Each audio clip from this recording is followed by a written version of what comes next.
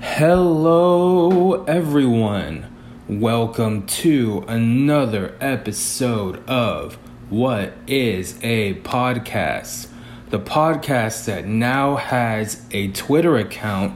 What is a _podcast? That's where you can get podcast news, podcast updates, podcast jokes, maybe anything related to the podcast. Also, I've decided I'm going to use that account also to promote my YouTube stuff. Any YouTube videos that I feel like are worthy of sharing, I'll probably share them on the What is a _podcast Twitter. So if you are so inclined, go follow it. I've noticed that there is a podcast community and the podcasting community that's pretty strong over there. So I'm liking the podcast Twitter account, honestly. I'm liking tweeting in a different way. It's not my personal account. I can, think in a different way and post things that I wouldn't post on my normal account, which is actually kind of fun now that I'm thinking about it. But I wanted to start off this podcast with a story. I have some beautiful mint tea next to me and a glass of water to the other side of me. I'm going to take a sip of my tea now before I tell this story, and I think that this story is important. Maybe it isn't, but I think it's important. So, a few days ago, maybe last week, I was out running errands, and I was about to go home. I'm about 15 minutes from my house, right? And I decided, as I'm walking through the parking lot to my car, I decide that by the time I get home, I'll probably be a little bit hungry. I want some food, right?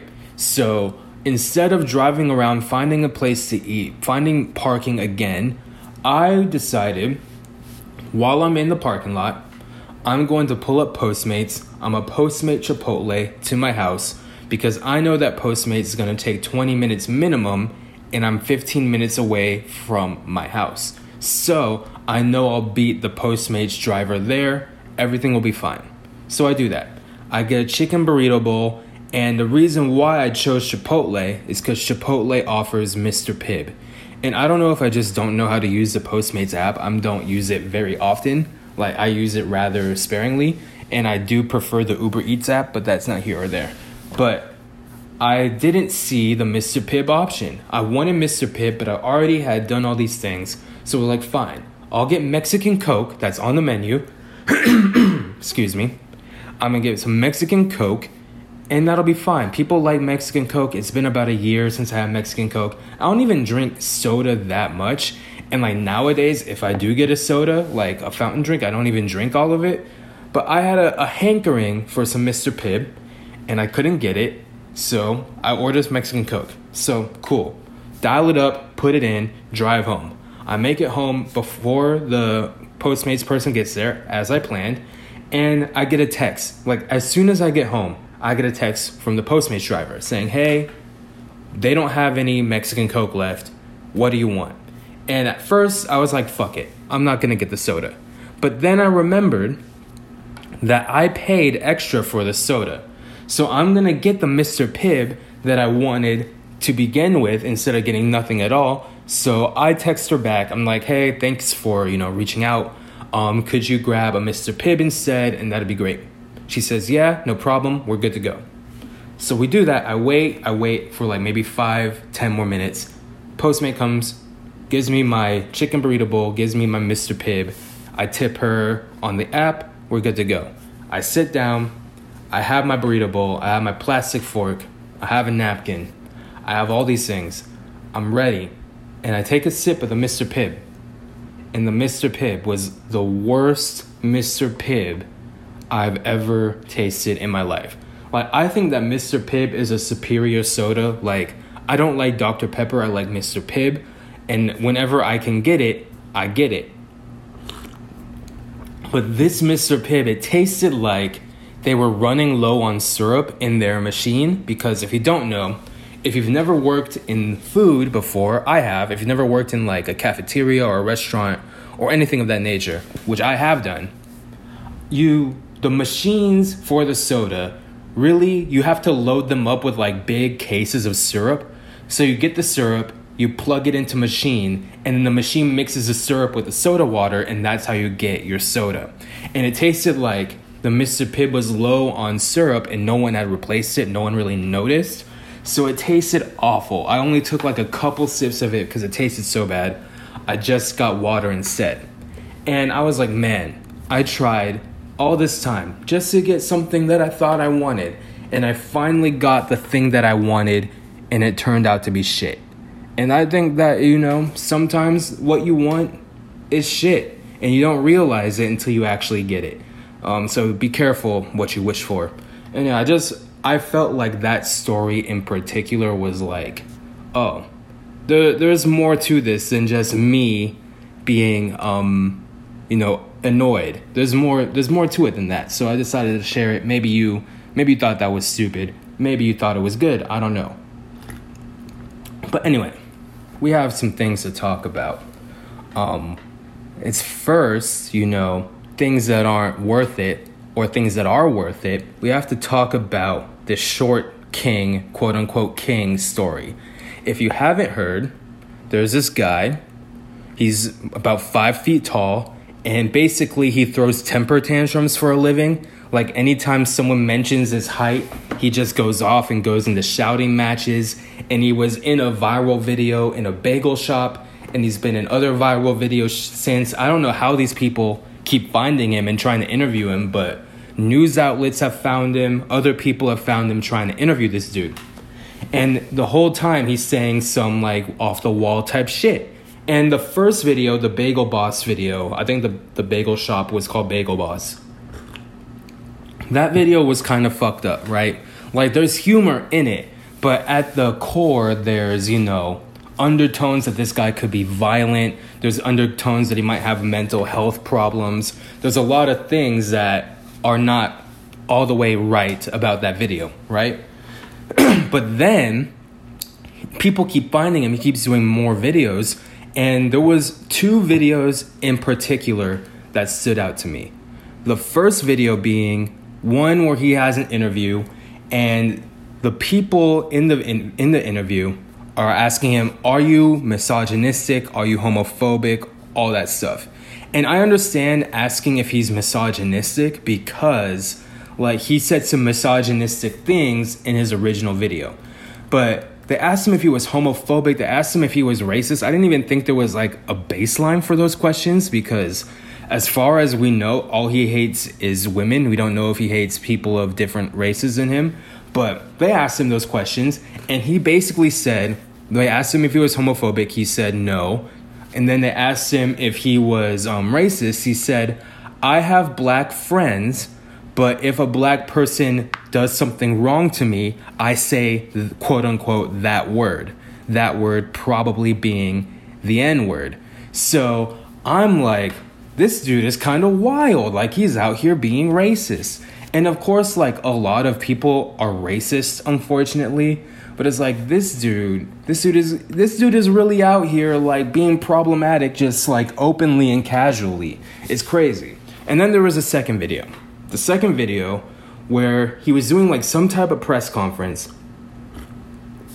And he was saying like, yo, I'm the new prophet. I'm Martin Luther King. I'm Malcolm X. He's saying that he is these people. And I'm like, whoa. This is getting all the way fucking out of hand. Like, this guy is one step away from saying that he is Jesus Christ. Like, we can't have that. Like, this guy, this 5 foot tall guy. And by the way, just on the comparison to Jesus, I think it's estimated that Jesus was probably about 5'2" because people were shorter in Jesus' time than they are now. But whatever. So he's one step away from saying, I'm Jesus Christ. And I'm like, wow, what the fuck has gone on in this guy's life? He's clearly been bullied for his height because he's not like a dwarf. Like, he's not, I don't know what the correct term is. I feel like I've heard dwarf is the politically correct term, or like the term that people who suffer from dwarfism prefer. They don't like the word midget. They don't like the word little person, to my knowledge. If that's problematic, I'm sorry. But I'm just going to say dwarf. He's not a dwarf. I don't think, because dwarfs are usually under 5 feet tall. They're usually like in the 3 feet to 4 feet range, depending on what type of dwarfism you have. And he's like 5 feet tall. He's just like the shortest you can be without being like a dwarf in that sense. So he's clearly been bullied for a while. Like, there's clearly shit that's happened to him, and he's managed to, you know, overcome that to some extent, and live somewhat of a normal life. But it's just crazy, like, to think now, like, he has to think in order to say these things, assuming he's not joking, in order to say these things, he has to be like, I overcame these hardships, and now people finally give a fuck about who I am. People finally care about who I am. I have to spread this message. I have to be, you know, my version of Martin Luther King Jr. But it's just so wild that he made that step, that there has to be, you know, something more to that, which is, you know, crazy. And I feel like, as like a shorter man myself, like, I'm not 6 feet tall. I'm about 5'8". I feel like height is a little bit relative. And this guy, Bagel Boss guy, like, his height, like, his frustrations are mainly towards like women not wanting him because he's not tall. And I feel like, for me, as someone who's 5'8", I'm taller than most of the women that I interact with, right? Most women are, you know, if they're taller than me, they're like an inch taller than me, like they're like 5'9", 5'10". But most women are either my height or below. And again, I'm taller than this dude, but I feel like women do like height a lot of times. But from what I've talked to people about, it's not like anything other than they want to be able to be shorter than the man while they're wearing heels. Like, I want to look good wearing my heels and still be shorter than the man I'm with. That's like what the gist is. But I feel like, in general, like, as a 5'8" person and like being considered quote unquote shorter, I don't consider myself short personally, but being like under 6 feet, I guess you can say, like, I haven't had too many people like say in real life that I'm not attractive because of my height. Maybe they say that behind my back, but I've never had people say that to my face, that I like you, but you're not tall enough. I had one person who's like my really good friend. I don't know if she remembers, she said this to me because it was closer to when we first met. But one of my friends, she said, like, we were in a group, and she was like, the shortest they would go was someone my height, like someone 5'8". And she was like 5'8", 5'9", or she is 5'8", 5'9". So that I've had that said to me, but never been like, yo, I can't date you because you're 5'8". I've never had that happen to me. Of course, being 5 feet and 5'8" is a big difference, but I do think that, you know, there's someone out there for him, someone who probably would like him. They might be taller than him, but not everyone cares about that. I think that some women care about that. Some people think that that's attractive. And I think that a lot of people are just in it for the jokes. And some people genuinely do like that, though. But I do think a lot of it plays into jokes, or at least I take it as a joke. I don't really take it that seriously. Like, I've seen on Twitter, like, oh, this person was, you know, really attractive until I found out you were 5'8". But like, on Twitter, like, everything's like a fucking meme on Twitter. Like, I don't care. Like, if someone said that in real life, I might be disappointed, but it's your fucking loss.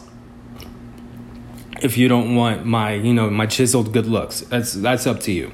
But yeah, I just feel like, as like a quote unquote short person, that, or if you think I'm short but I don't think I'm short, but I go through the world as someone shorter, like, my life is not affected by my height that much. Like, no one really mentions it. And I feel like if you own your height, or if you carry yourself a certain way, like, people aren't gonna make fun of you for something like that. I know, like, people, like, there was a guy on Vine named Big Nick, I believe, who was a dwarf, and he owned his height. Like, people who are smaller, like, they own their height and make it a part of their branding. Like, fucking, what's his name? Bushwick Bill, who just passed away, rest in peace. He made his height part of his branding, and people like that, you know, once they embrace it, like, they do fine. And some people just carry themselves like a normal person. Like, instead of being, not pretending that they're taller than they are, just acting regular and being confident. And no one gives a fuck about their height. I remember when I was taking a class at UC Berkeley over the summer, and there's a professor, Robert Reich, and he's like really famous, like political scientist, speaker, something like that. And Robert Reich, he came to my class, and Robert Reich is 4'11". Like, he's shorter than this dude. And Robert Reich, like, no one gives a fuck about how tall Robert Reich is. Like, honestly, they care about if he's smart or not. But no one gives a fuck about how tall Robert Reich is, because he's, you know, the way he talks and what he says doesn't regard to his height at all. So no one gives a fuck. And I feel like if you live your life like insecure in that way about your height, then maybe people are going to make fun of you more. And I get that it's not like easy to turn off insecurities. Like, I have insecurities that are on all the fucking time. I'm not saying that, but if you just act like regular, people don't even really notice them. You're just insecure in your own head. But anyway, speaking of things that went viral on the internet, and this is a little bit old news by now, but the ice cream licking craze, I think, is over. If you're not familiar, the ice cream licking phase started in Texas when a woman, she grabbed Bluebell ice cream from the counter or from the freezer in a Walmart, licked the top of it, and put it back in the freezer for someone else to buy, which of course is disgusting. And people were, disgusted by it. They were clowning her for it, but people also followed the trend. And the girl who started the trend in Texas got arrested and is facing 2 to 20 years in prison, which is crazy to me. Like, I think it was because she endangered public health or something like that. But it's crazy that licking an ice cream can get you 2 years, let alone 20 years, but 2 years. That's crazy. And there was a dude who also got caught who was like 36 years old. And I'm just thinking, like, you have to know better at 36. I don't know how old the original person was that was licking the ice cream, but you have to know better at 36. That's crazy. Like, how do you get arrested for licking ice cream at age 36? What do you tell your family and friends and your kids if you do shit like that? That's crazy. And while I do think it's a harsh punishment, and a lot of people that I associate with are like, they don't like the prison system the way it is, and I do think there's a lot of things wrong with the prison system the way it is, but I'm just thinking about, other than like the social punishment of like people, hating on her, making fun of her, what is a solution? Like, because a lot of people say instead of prison, we should have rehabilitation. But how do you rehab someone who licked ice cream in public? I don't know what the right answer is to that. But I don't think the right answer is 2 years in prison. Maybe a day in prison. Maybe a day. But 2 years is way too much for that shit. I mean, she probably won't go to jail like that. But yeah, it's crazy. And I wanted to, talk about that just a little bit, because I feel like this trend in particular made me understand the term clout chasing, because people have been using clout chasing for basically since 2018 when it got really widespread in use. And when I see the term clout chasing, I always kind of shrugged it off, because in my mind, everyone is a clout chaser to a certain extent. Like, in my mind, like, if you're trying to make money, which we all are, if you're trying to survive, if you're trying to, further better yourself in life, if you're trying to be famous in any type of way, yes, you're a clout chaser. But I feel like I have to refine my take, because the reason why this trend bothered me, and I think why it bothered other people, is not just because the act is nasty. Like, licking ice cream, putting your saliva in the ice cream, and leaving it for someone else to eat is nasty. But I think the reason is there's no reason to do something like that unless you post it on the internet. Because if you lick ice cream and no one's around to see it, what's the point? If you wanted free ice cream, you would just steal the ice cream. If you lick ice cream and only your friend sees it, It doesn't matter. Like that, it's not funny. The act of doing that is not funny, it's not interesting, it's not compelling. The only value an act like that has is if you're filming it and putting it on the internet, on Twitter and on Instagram. That's the only value an act like that has. And the only reward you get from that, it's not money, it's retweets and likes and shares. So I think I get it more like the actual like act of clout chasing. And that's why like it bothered me so much, is like I finally figured out this thing that people are saying. And I feel like I'm the idiot in this situation because I think people have been using clout chasing in that way for a long time. I just kind of, whenever I saw that word, I kind of brushed it off. Like, oh, everyone's a clout chaser, shut the fuck up type of thing. But I feel like I get it now because there are other challenges on the internet that are more worthwhile. Like they're more, compelling. Either they're actually funny or they're interesting. Like we also had the fucking bottle cap challenge. And the bottle cap challenge is really cool because it takes actual talent and skill to pull off the bottle cap challenge, which is, you spin around in the air and kick a bottle cap off of a bottle of some sort. It's pretty cool to see, and I, enjoy watching them. And I feel like the people who are hating on the bottle cap challenge, which I have seen, I saw Snoop Dogg of all people getting mad at it. I think that if you hate on the bottle cap challenge, that just means that you can't fucking do the bottle cap challenge, period, point blank. But that's something that if I saw on the street, if I saw someone doing the bottle cap challenge on the street, not to be filmed at all, it would still be a cool thing to see. It's still an incredible athletic feat. So I think that shit is cool. But something like licking an ice cream and putting it back on the shelf, that's not funny or cool or difficult or interesting. It's just nasty if you don't film it. So yeah, I don't fucking care. And it was even spread past ice cream. Like I saw someone do it with mouthwash. I saw a woman like pull out her tits in like a Rayleigh's for retweets, and I was like, the grocery store etiquette has gotten way out of hand. Like, what the fuck? What is going on here? I don't know what we're doing in grocery stores, but I went to my local grocery store recently and no one was misbehaving. I don't know where these people are that they can just do shit like that, but whatever. Anyway, I also wanted to talk a little bit, just a little bit. I don't know how long I'm going to talk about it, but just a little bit about this like Tempe, Arizona cops story where cops were at Starbucks and there was like a patron at Starbucks who said, these cops make me uncomfortable. And then they asked the cops to leave and they fucking left. And I, like, whatever you think about the police, like, it's crazy that actually worked. I'm not trying to make any, like, anti-police statements or pro-police statements. I will say that, being in a room with cops is going to make you feel uncomfortable. It doesn't matter if you do something wrong or not. The potential of a cop thinking you did something wrong for a lot of people makes them uncomfortable. I remember, like, in my neighborhood, I was young. I was like 12 in my neighborhood. And then a cop pulled up to me. I was walking home from school. A cop pulled up to me. And the cop, he asked me where I lived, why I'm out of school. School was fucking over. It was like 3 p.m. But he's like, where you live? Why aren't you in school? Where are you going? And then he went on his way.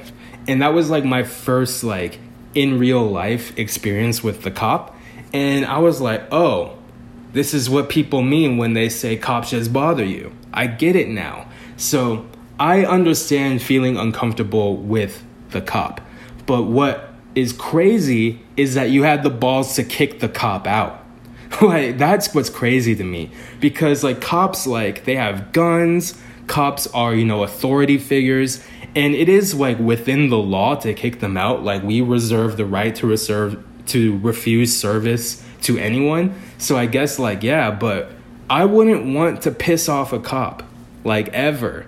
It's not because like I love cops. That's not what I'm saying. I don't want to piss off a cop because if a cop doesn't like me, that means that they have an excuse to fuck with me. In their head, at least. They don't like you, so they might nitpick and give you a ticket or worse for whatever it is that you're doing. I don't want to piss off a cop, and that caused an outrage. I'm just amazed that it actually worked. I'm amazed that you saw these cops and you said, even though cops have guns and most cops, will, tackle you if necessary, I can't believe that you got those cops to get out of there. That's something that I think is a round of applause. Whether you like cops or hate cops or anything like that, you got those cops to get out of there. That takes a lot of cojones. It takes a lot of balls to do that. So I just want to talk about that. I still can't believe that people actually did that in Arizona. And again, I live in California, so maybe the relationship between police and citizens in Arizona is different. But either way, I thought that was pretty cool that you were able to pull that off. In other internet news, this one's more personal, not so much viral. But I came across like the entrepreneur side of Instagram, like people who are entrepreneurs and trying to spread their entrepreneurship to other people. And I saw a video on Instagram. It was on IGTV, actually. What a fucking disaster that is. My apologies if you like IGTV, but I don't know anyone who really fucks with IGTV like that.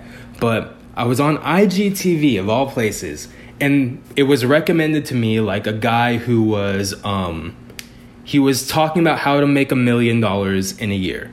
And he was basically just doing basic math. Like he was saying, if you make X amount of money each day, then you will make $1 million in a year. All he was doing was adding and multiplying and subtracting, basically.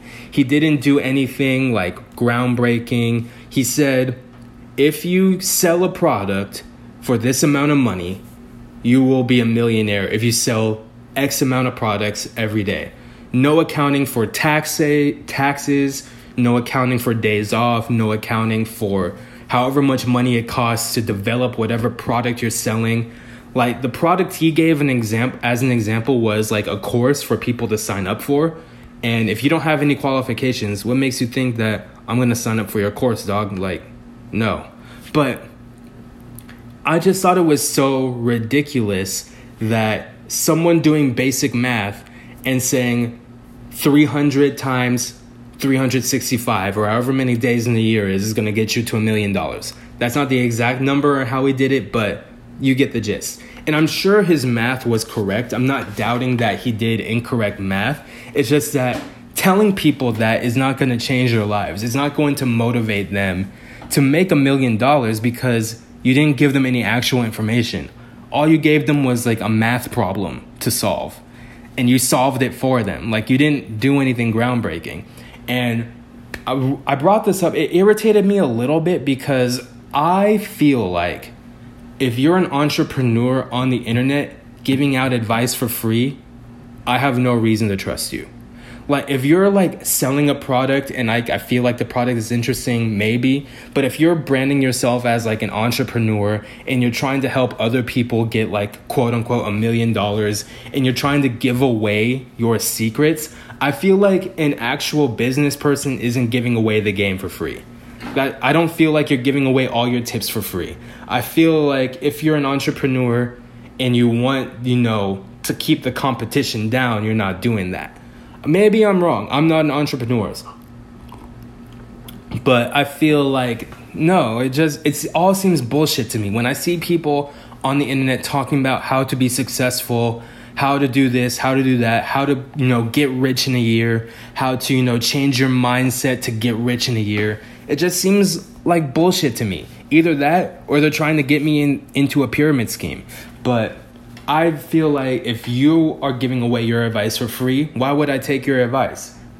I feel like I don't know you. You're a personality on the internet. You may have $1 million, but I feel like the advice you're giving me is not the actual advice I need. Like the actual tips you're giving me for free probably won't help me.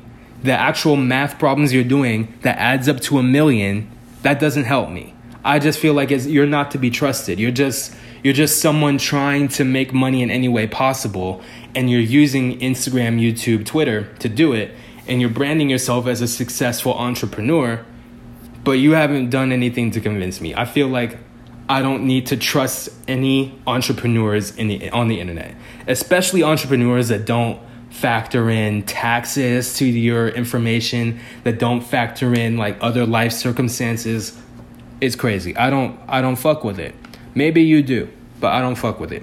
And another thing, before I talk about sports, I have a couple topics I want to get to before I talk about sports, because I feel like I might talk about sports for a long time, so we're not going to do that. But I have a couple more topics. First, shout out to UT Austin, which is a school I considered applying to for graduate school, but I chickened out. But shout out to UT Austin for free tuition for Texas residents. Like, that's pretty crazy. I know that Texas is a cheaper state than California, but giving free tuition to low-income students, to Texas residents, like, that's a huge step in the right direction. And I feel like people think that free college cheapens a college degree. No. Free college just gives equal access to whoever can get into the college. Like, I went to a school that required a 3.0 GPA. You needed a 3.0 GPA in high school to get in. You needed your test scores. I got 1,200 out of 1,600 on my SATs, right? You had to write personal statements. I wrote my personal statements. All of that stuff got me in before any payments were made. So those standards are still going to be there. It's just access to people who may not have been able to afford it before. So free college won't cheapen the degree, because you still put in the work to get to the school, and then you have to put in the work once you get to school to do that, right? Just because a college is free doesn't mean that college is easy. It doesn't mean that you're not writing fucking research papers or doing engineering projects or fucking chemistry or doing, like, you know, student job on the side. It doesn't mean anything like that. All it means is that there's more access. I know City College of San Francisco is doing that, but that's a 2-year college. So the cost of that college is cheaper to begin with, but they're doing that in San Francisco.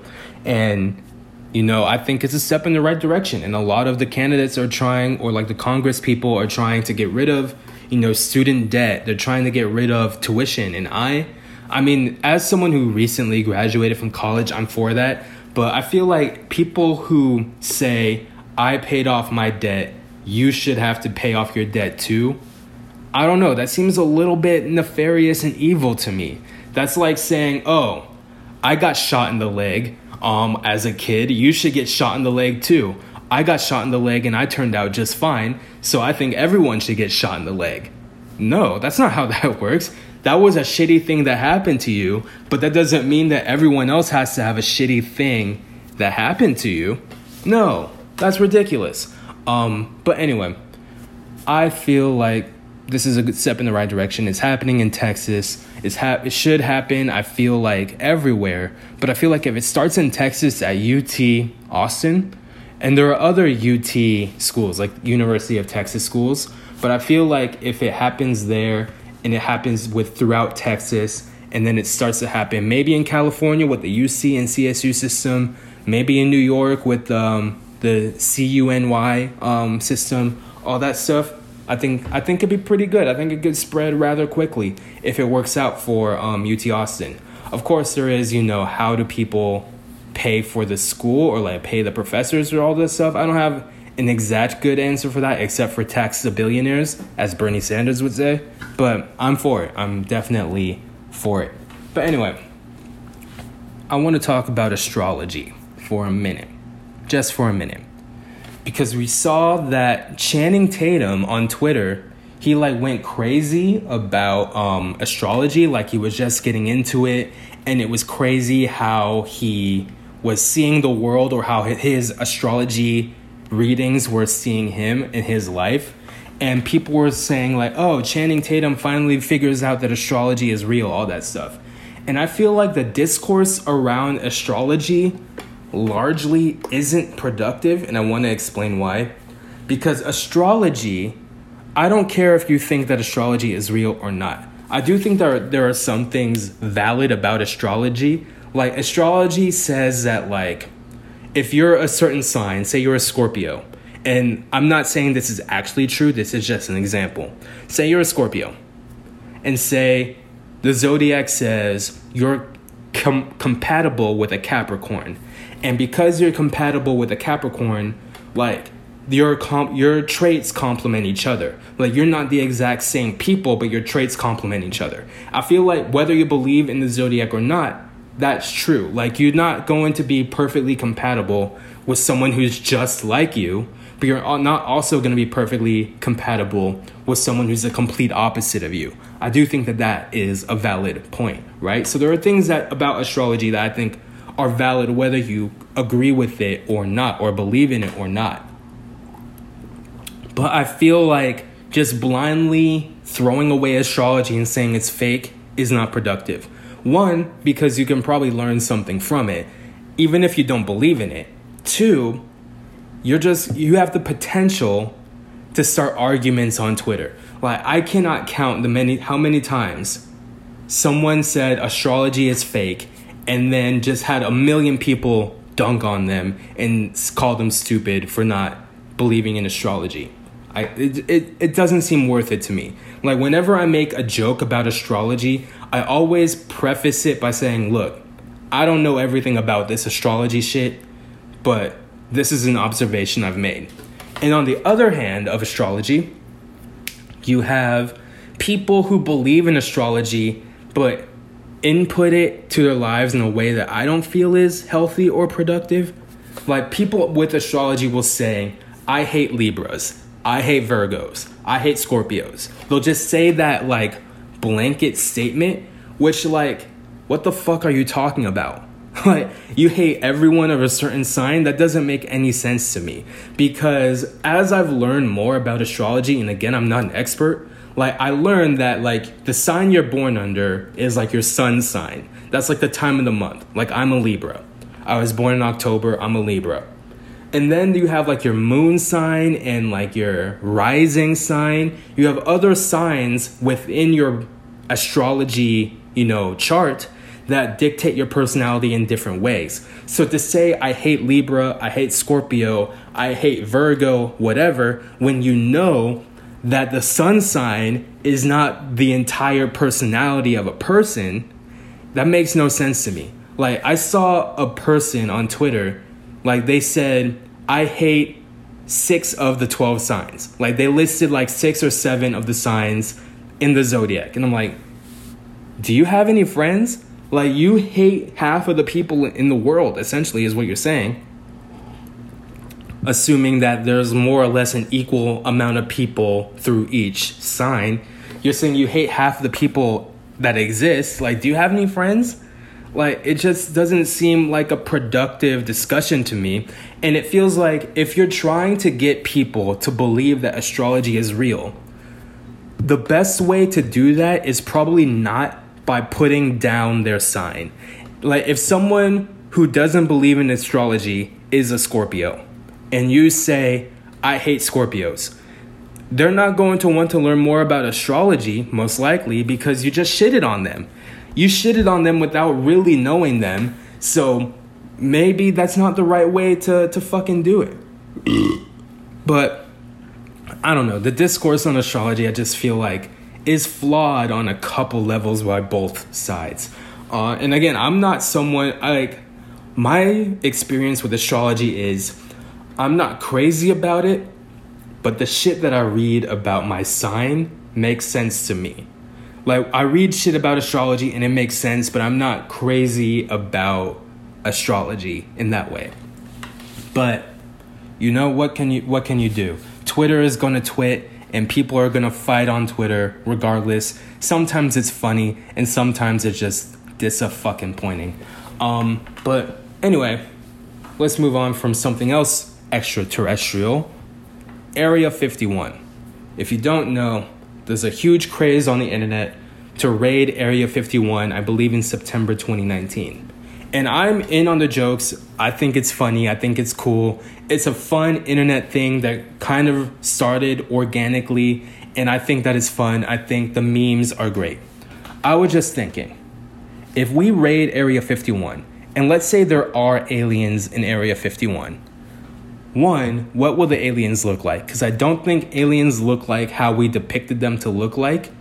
And two, how smart are these aliens actually?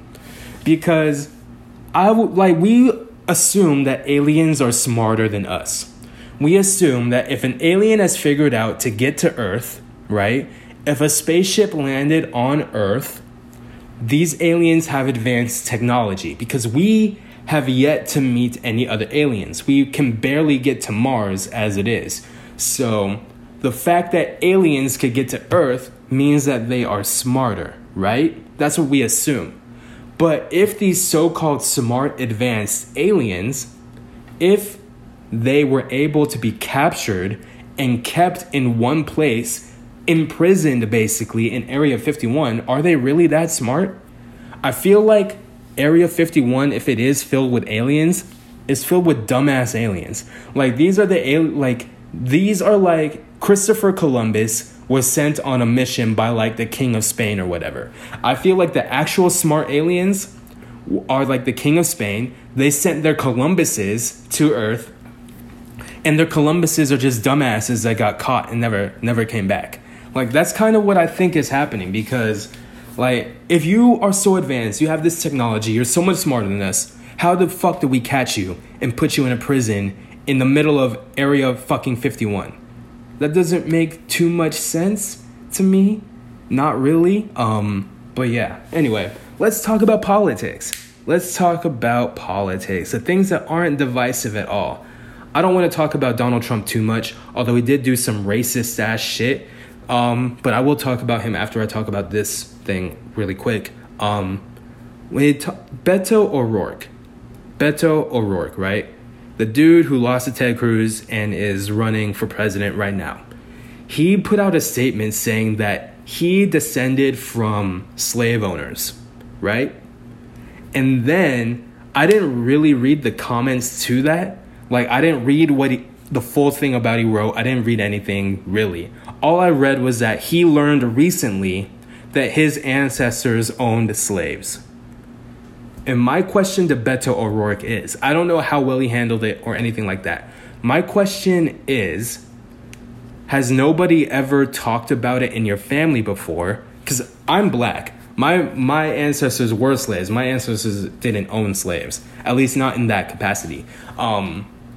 So I want to know for Beto O'Rourke and for a lot of white people in general, like, do you talk about owning slaves? Like, because that is a part of American history. And Beto O'Rourke is not the only person who descended from slave owners or benefited from the slave trade. So how many families actually talk about the past of owning slaves? Like, once slavery was outlawed and all that stuff, did you just stop talking about it? Because Jim Crow laws weren't, that long ago. The civil rights movement wasn't that long ago. If Martin Luther King was still alive, he'd be like in his 70s or something. Like these things weren't that long ago. So when did they stop talking about how they own slaves? It's for a question for Beto O'Rourke. Did no one mention it in your family, but also to other people? Like, not every white person in America had family members that owned slaves. Like Bernie Sanders and Donald Trump, right? Both of their parents or both of their ancestors came to America from Europe relatively recently. So their family members weren't the slave owners on the plantation. But a lot of white people did benefit from slaves. So I want to know who talks about it and who doesn't. Or how many people talk about owning slaves and are either apologetic about it or incredibly racist about it. Because people say, like, white people aren't all, extremely evil, but if your family owned slaves, like, that kickstarted your family to be successful in America, most likely. So you did benefit from slaves, even if you never owned slaves. But yeah, I just would like to know. I know I'm probably never gonna get a concrete answer to that, but And that's an awkward conversation for me to have. Like, hey, white family, did your family own slaves? Question mark. Like, that would be weird for me to ask. And not really socially cool. But I want to know. I would like to know. And then talking about Donald Trump just a little bit. He made the racist tweets, and he's been doubling down on his racist tweets. But I want to make this about me. This is going to be about me for a minute. So Donald Trump said, Alexandria Ocasio-Cortez, Ilhan Omar, Ayanna Pressley, those people, Rashida Tlaib, go back to your country, essentially, is what he tweeted. And people were, angry at this, go back to your country sentiment. And a lot of people of color in America hear that go back to your country shit a lot or fairly often. But what I was thinking about when this happened, I brought back a memory for me. Rewind to about 2015. I'm in college and I'm in Arabic class. I'm taking Arabic as my language requirement. So I took Arabic in college for 2 years. And we are talking in class about traditional clothing. And when you take Arabic class, most of the students are, from Arabic speaking countries, or have ancestry from Arabic speaking countries or Muslim countries. So we're talking about traditional clothing, the Jordanian, the Syrian, Somali, Iraqi, all that stuff. We're talking about traditional clothing in their culture. Well, when it got to me, because I'm black, but I don't have a connection to Africa in the same way. I do have, of course, African ancestry and all that. And I did my ancestry.com. I'm 70% African. And then 30 to 25% other things. But when it came to me, it's what's your traditional clothing? And I realized that I didn't have any. Being a product of slavery, what is my traditional clothing? I couldn't come up with an answer. It was just a classroom discussion. It wasn't I got singled out or anything, but it was I don't have traditional clothing in the same way. I was thinking is my traditional clothing urban wear that was made popular by black people? Is my traditional clothing a dashiki? I think that's a reach because I've never been to Africa. I don't speak a native African language. I don't do anything like that. So it was what is my traditional clothing? I still don't have a fucking answer for that. But that's what it reminded me of. I can't go back to my country necessarily. I've seen people say go back to Africa. Bitch, where? I don't know which part of Africa I would go to. Even that, my ancestry.com, it said 20% Nigerian, 20% Togo, 20% South African, Zimbabwe, all that stuff. It's where do I go? Do I just blend in with everyone? Do you think all black people just kick it with each other in Africa? Because I don't know. But it's just something that was brought up in my memory. And it was something that I forgot about until Donald Trump, said those remarks. So thanks, Donald, for bringing back memories. But anyway, I want to talk about sports also. And I also want to talk about Love Island. And I'm about 50 minutes in, so we'll see how much you want to talk about. But let's talk about Love Island for a minute, because I think that'll be the fastest. Love Island USA is out. If you don't know Love Island, watch it. Love Island is a British reality show, a dating show, where they put 10 people in a villa in Spain, and they all kiss and try to couple, and whoever is a couple at the end wins, basically. And when people get kicked out, they add new people in, they test, trust and relationships, stuff like that. And Love Island USA, so basically the American version of Love Island, premiered about a week ago, and I've been watching it and I've been enjoying it, but I feel there's something missing. And I realize, and this isn't a hot take or a deep take, but because the American censor rules are different, in the British Love Island, you can say fuck, you can say shit, you can say pussy, you can say all those things on British TV after a certain time at night. But America is going to bleep those words out. And what I noticed in the American Love Island is if they're saying fuck, shit, and all that stuff, they're not showing that. They're not even going through the effort of bleeping that out. They're just not showing that to begin with, which makes it different. It gives a different vibe. And Love Island is about like love, relationships, and sex. Sex is important in Love Island, and you're not going to be able to fuck on camera in America. You're just not. Not, at least not in the way that Love Island would like. So that's pretty much out of the question. So that takes another element out. And I feel like I don't want to make fun of this person, but I'm going to mention this person. There's a narrator for Love Island. The British version has a Scottish narrator. His name is Ian Sterling. He's really funny. And in the US, I actually don't know the narrator's name, but I felt like in the first couple of episodes, they were trying to make the American narrator similar to the Scottish narrator of the original Love Island, and it really wasn't working. But as I'm watching now, I feel like he's coming more into his own, and he's going to be really good as the season progresses. Maybe they received the feedback that he wasn't doing that great of a job, and he's stepped up, because I do think he actually has talent at the voiceover thing, and he's been really good in the most recent episode that I saw. And I'm probably going to watch Love Island after I record this and upload this and edit this and all that stuff. But yeah, Love Island USA on CBS. Go watch it. I think it's pretty interesting. And the people are hot. Like, if there's any reason to watch Love Island, it's that there are beautiful people. Like, just look at the beautiful people. That's basically, like, if you think reality TV is stupid, at least you can look at beautiful people. Love Island also made me realize, like, there's a difference between stupid and dumb. Like, in the UK Love Island, like, there are people that do dumb things, or they say dumb things, or they can't do certain things. Like, there's a guy on the UK Love Island. He's never cooked before. He's never gone shopping before because, like, his mom did all that stuff for him. It doesn't mean that he's stupid, but it is dumb. Like, you do dumb things.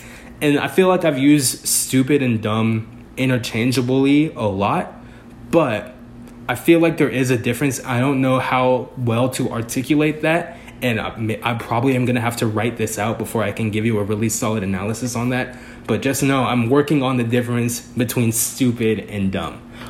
But yeah, you can do dumb things and not be unintelligent, basically. Anyway, let's get to fucking sports, baby. Let's get to sports. Let's start off with the All-Star Game for baseball, the Home Run Derby. Again, this is about a year of this podcast, even though I took hella months off. But when I first started this podcast, like, the All-Star Game was going on, and now the All-Star Game is going on. The All-Star Game was fun. Like, I really love the baseball All-Star Game. They're doing this thing recently where they're putting microphones on the players in the field. So they're talking to outfielders mostly. They talk to a batter. They talked to Freddie Freeman when he was, like, actually at the plate, which was interesting. Of course, it makes the players play worse because they're talking to the announcers during the game. But it's the All-Star Game. It doesn't matter. But there was a lot of good pitching, a lot of, clutch hitting. The game was played in Cleveland, and a pitcher from Cleveland, Shane Bieber, won the All-Star Game MVP. The All-Star Game was fun, and it's like, baseball is so fun, and I mentioned this on my last podcast, but I do think that they do need to make some changes to do a larger audience, and I think the answer might be to shorten the season. I don't know if they have to change the rules so much, but I do think they might need to shorten the season. Maybe shorten games from 9 innings to 7 innings, but I do think that shortening the season might be the answer. Like, we have 162 regular season games in baseball. We can definitely cut that to 100. We could cut it to 100. After 50 games, you go to the All-Star break, play another 50 games, playoffs. I feel like that's not an unreasonable option. I think basketball can cut games too, because the problem is, individual games, when there's 162 games, don't mean as much. So because, like, there's not as much hype for an individual game, you need something to build it up. And I think that cutting the games by 62 games, you have more hype for each game, because each game is basically a percentage point. So games matter more. And I think that would be, a good way to maybe spread the popularity of baseball or keep baseball popular, because I think baseball made a record amount of money last year. Like, they made more money than they ever did last season. I remember I was reading about how cricket stayed popular, because cricket, had a reputation, I think, for being boring. I've never watched a lot of cricket, but I read that they shortened the season, they made it faster paced, and now it's as exciting as it's ever been. So maybe that's what baseball needs to do. I think that's what basketball needs to do, because basketball, including the playoffs, I feel like drags on. And like the storylines of the NBA are fun, but sometimes the games are a little bit on the boring side. And we'll talk about basketball in a minute too. But I think that's what you have to do. And then I also read recently that the NFL is considering expanding their season to 18 games. No. What the fuck? No. Why would you do that? The NFL had it right. The NFL had so much popularity, there's only 16 games in the season. Why expand your season? And they were saying each team, like every player on the team could only play 16 games, but there's 18 games in the season. So you have to sit out for 2 games completely. And which makes for interesting strategy. Like, you're going to have to put your backup quarterback in, like backup wide receivers, backup defensive backs. I don't know how it's going to work with the kicker, because usually teams only have one kicker. So it could provide for some interesting strategy. But the NFL had it right. The NFL gets a lot of things wrong. A lot of things wrong. And I like football less now than I do as a kid. But what they had right was a short season. And that builds up hype for every game. You have to wait a week for a game. But now we have Monday night, Thursday night, Sunday night. The hype is getting less and less. And then if you have an 18-game season, the hype is just going to get less and less. I don't think that's the right move for the NFL, although it could be interesting. But absolutely not. No. And also the home run derby. I want to talk about the home run derby. Pete Alonso won. Vladimir Guerrero Jr. came in second. But Vladimir Guerrero Jr. was definitely the people's champ. And Vlad and Pete are both rookies. But Vladimir Guerrero Jr. hit 91 home runs. And he had like a swing off versus Jock Peterson that was incredible. And Pete Alonso, credit where credit is due, he always won at like the last second of each of his home run derby rounds. And like, it was exciting to see him win at the last second. But Vladimir Guerrero Jr. just put on a show, and he was the people's champ. I don't care what anyone says. He was a people's champ. And then Pete Alonso won, and the prize was $1 million. And Pete Alonso only makes $500,000 this season. And he donated his money. That's ridiculous. I know Pete Alonso is going to be a millionaire if he keeps playing baseball. But when you double your salary for a day's work and then you donate the money, like, how many people would do that? I don't know. Like, if you make $60,000 a year and then on one day you make $120,000, are you donating half that money? I don't think so. You just made 2 years of your salary in one day. Like, you have other things to invest in and then maybe donate something later. But the first thing you do is donate? That's wild. That's wild that you would do that. Like, in any other circumstance, like, people would be like, what the fuck are you doing? Because you just doubled your salary. But yeah, the home run derby was fun. The futures game, which I talked about last podcast, was fun. There's also been a kind of a controversy around juiced baseballs. And I'm going to take a sip of water really quick. Justin Verlander, which is one of the best baseball pitchers ever, he's going to be a Hall of Famer. He's saying that the ball is juiced, or they altered the baseball so that more home runs are being hit. And Justin Verlander has allowed more home runs than anyone ever this season. And for one of the best pitchers in the league, that's abnormal, right? And he's saying that they're fucking with the balls are juiced. And to me, before I did research into this, like, it just seemed like complaining, right? That seems like complaining on the surface. Like, I'm not doing as good this year as I have in the past, but it's clearly not my fault. That's what it sounds like. But then scientific studies said that the ball is different. Major League Baseball said that the ball is different, but they didn't do it on purpose. So I wonder where this is going to go. It's just something interesting to talk about. But I do think that if they are doing it on purpose, if they're doing it on purpose, I feel like they're trying to get back to the steroid era. Because baseball is fun now. I enjoy baseball now. But growing up, I grew up during the steroid era. Bonds and Sosa, McGuire, Palmeiro, A-Rod, Andrew Jones. Like, these guys, Carlos Lee, who were hitting home runs left and right.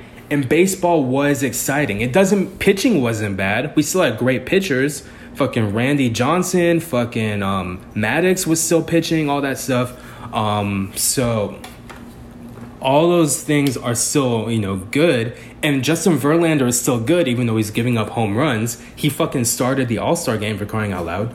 But it just makes me think about like how fun baseball was in that era and how it compares to now. Because we don't have like the 73 home run seasons right now, unless, someone goes really crazy. Like 50 home runs is ridiculous, but I don't know when we'll see someone with a 70 home run season again.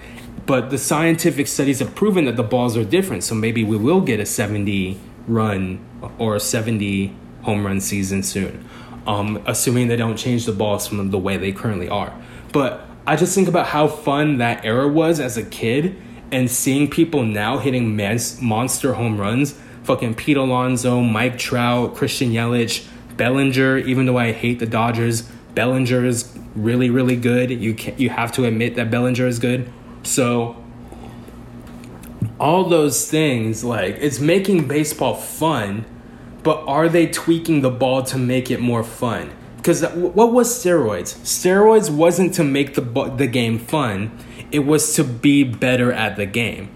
And now, like, admittedly, some people have lost interest in baseball. We need to make this game more fun for other people. That's why I think that you need to shorten the season rather than fuck with the balls. But that's also, like, money is involved. Like, more games, more TV deals, more money. But I feel like that's what they're trying to get at, is like the same feeling that we got during the steroid era, but no one is going to get caught using steroids, so we don't have to feel bad about it later. Like, that's why Barry Bonds is not in the Hall of Fame, because we think he did steroids. It was never proven, but we think he did steroids, and we feel bad about rooting for someone like that, so we are not going to put him in the Hall of Fame. Maybe he'll get in eventually, but that's why he's not in the Hall of Fame. Anyway, moving on. I have two more things I want to talk about. So I'm probably not going to review a podcast because this is going long and I haven't taken any breaks, which is good. I like this. And the last episode, I got like an hour with no breaks, and we're at an hour now. So this is really, really good. And the only reason I review podcasts to begin with is because I named this shit What Is a Podcast? So I don't have to. I feel like people might be expecting to hear the podcast review, and if that's the case, I do apologize, and it'll probably be back next week. But that's the only reason why I started doing that, is because I decided to name it this. But I really want to get to two more things, and then I don't think that there's going to be room for a podcast review. My apologies. But anyway, I want to talk about the women's national team. And I didn't think I was going to talk about the women's national team again. But the hate that the women's national team is getting is actually really disappointing. It's so fucking disappointing. Like, I feel like we are hating on people, the collective we, not everyone, the royal we, whatever. People are hating on the women's national team for being cool. Like, people are hating on Megan Rapinoe for being cool. They're hating on Ashlyn Harris, who's one of the goalkeepers on the team, for being cool. They're hating on them for celebrating.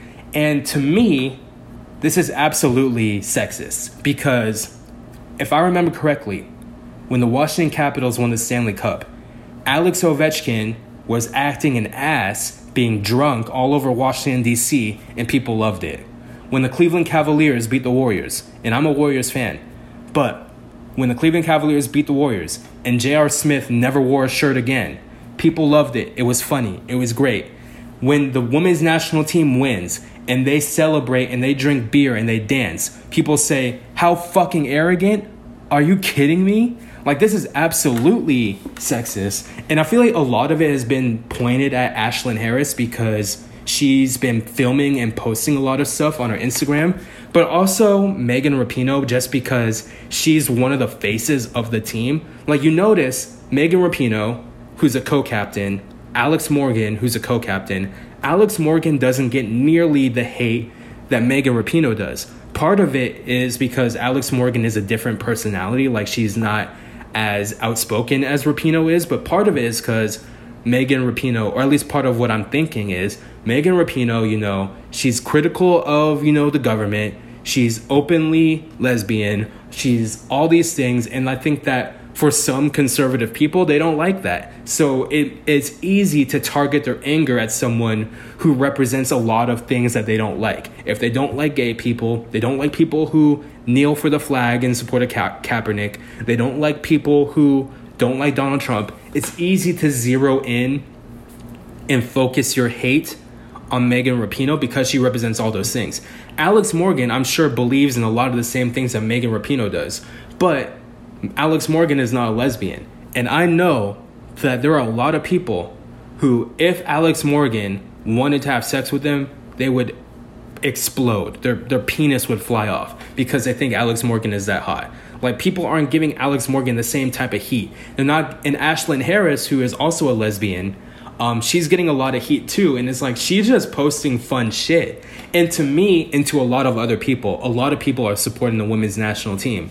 It's like, why are you hating on people for having fun?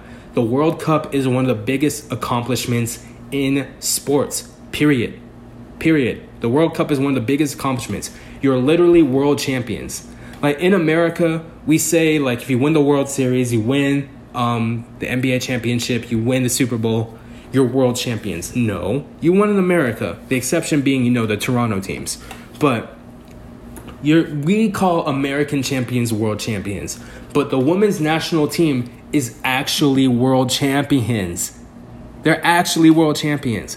Let them fucking celebrate. In another women's national team story, really quick, there's a player who plays in North Carolina. She's a pro player named Jaylene Hinkle. And if I have the story right on Jaylene Hinkle, she is one of the best defenders available to the United States. Mind you, they won without her. She wasn't on the team. But she's one of the best defenders available to them to call up to the national team, right?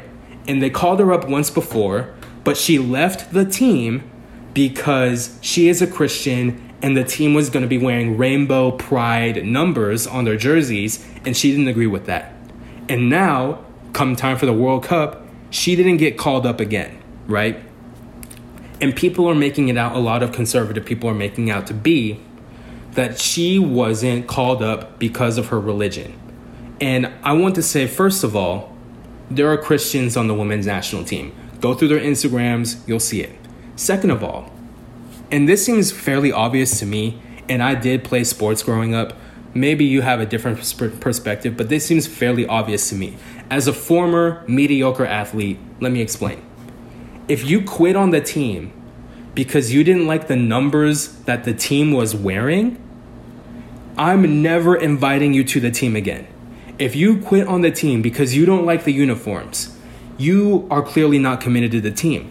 You're not committed to the team whatsoever. If you're going to do that, I don't want you on my fucking team, ever. If you are going to quit over something as trivial as that. I understand that if it was like a swastika, let's give an extreme example. If there was a swastika on the jersey, I would understand, no, this is a symbol of hate. I don't want that. I'm not wearing this jersey. But this is rainbow pride numbers. The pride flag, gay people, the gay pride, LGBTQ community, that flag is not a symbol of hate. What that is, we exist. We would like you to respect that we exist.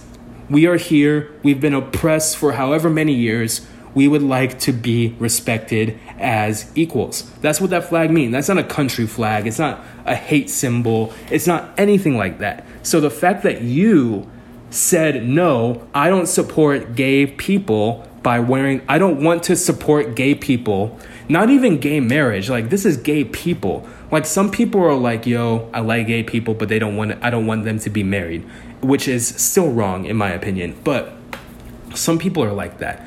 But to say, I'm not even going to support gay people on my uniform, even though there are gay people on this team, even though there are Christians on this team, even though no one else has a problem with this, I'm going to quit on my team. I never want you on my fucking team again. Like, that's just how it is. That's how sports is.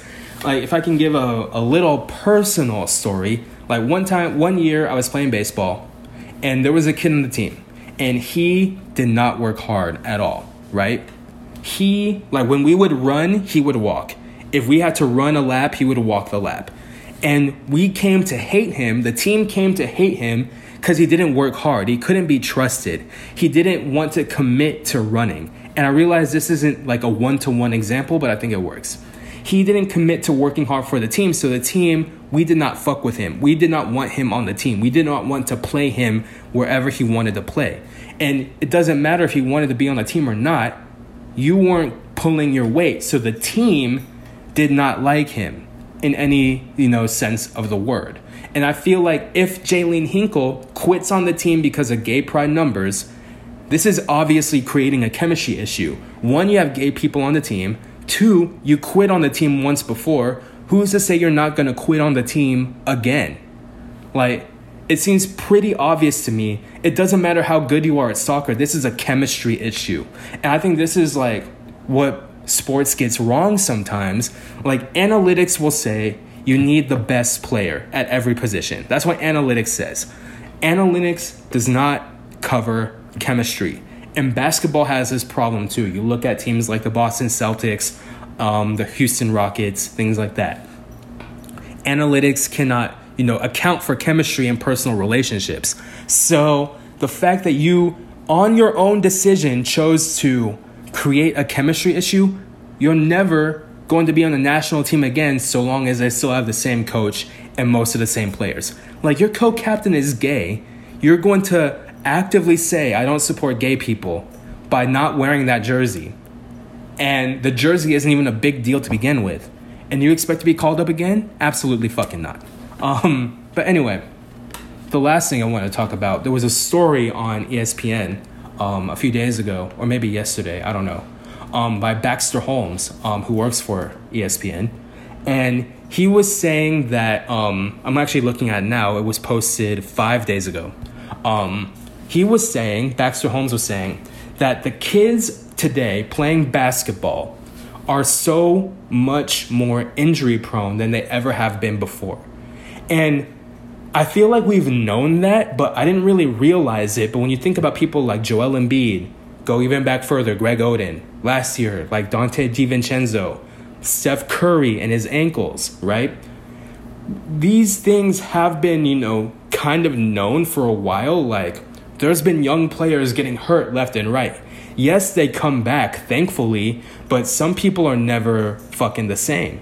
And some people, like we see Kevin Durant, we don't know if Kevin Durant's ever going to be the same. That Kevin Durant is older, but when you have those injuries, you never know if they're going to be the same after the injury. Like, look at Greg Oden. Like, Greg Oden was never able to make his place in the league, even though he was one of the most talented players in college. So you have those, issues.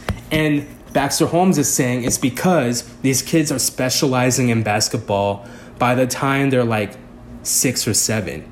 And the problem with basketball, I think this is a problem in all sports, but basketball, because it's so hard on your joints, like your knees and your ankles, and there's a lot of jumping and all that stuff, like it's hard on your joints. So by the time, sorry, my dog is scratching himself. If you hear that, my apologies.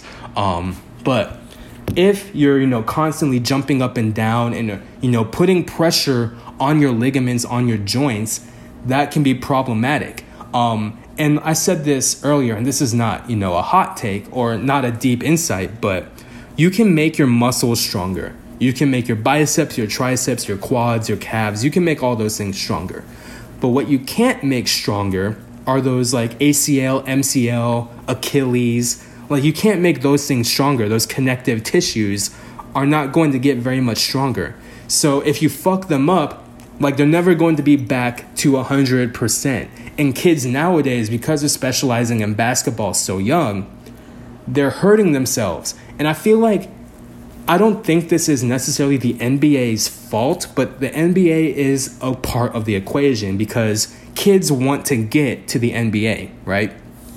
Like that's the reason why they're fucking doing it, is to get to the NBA. You don't work your whole life of basketball to not play pro basketball. That's not how the game works. But I do, so the NBA is part of the issue, but I don't think it's the NBA's fault. Like AAU and travel teams and all that stuff, they're all like connected. The kids' parents are connected.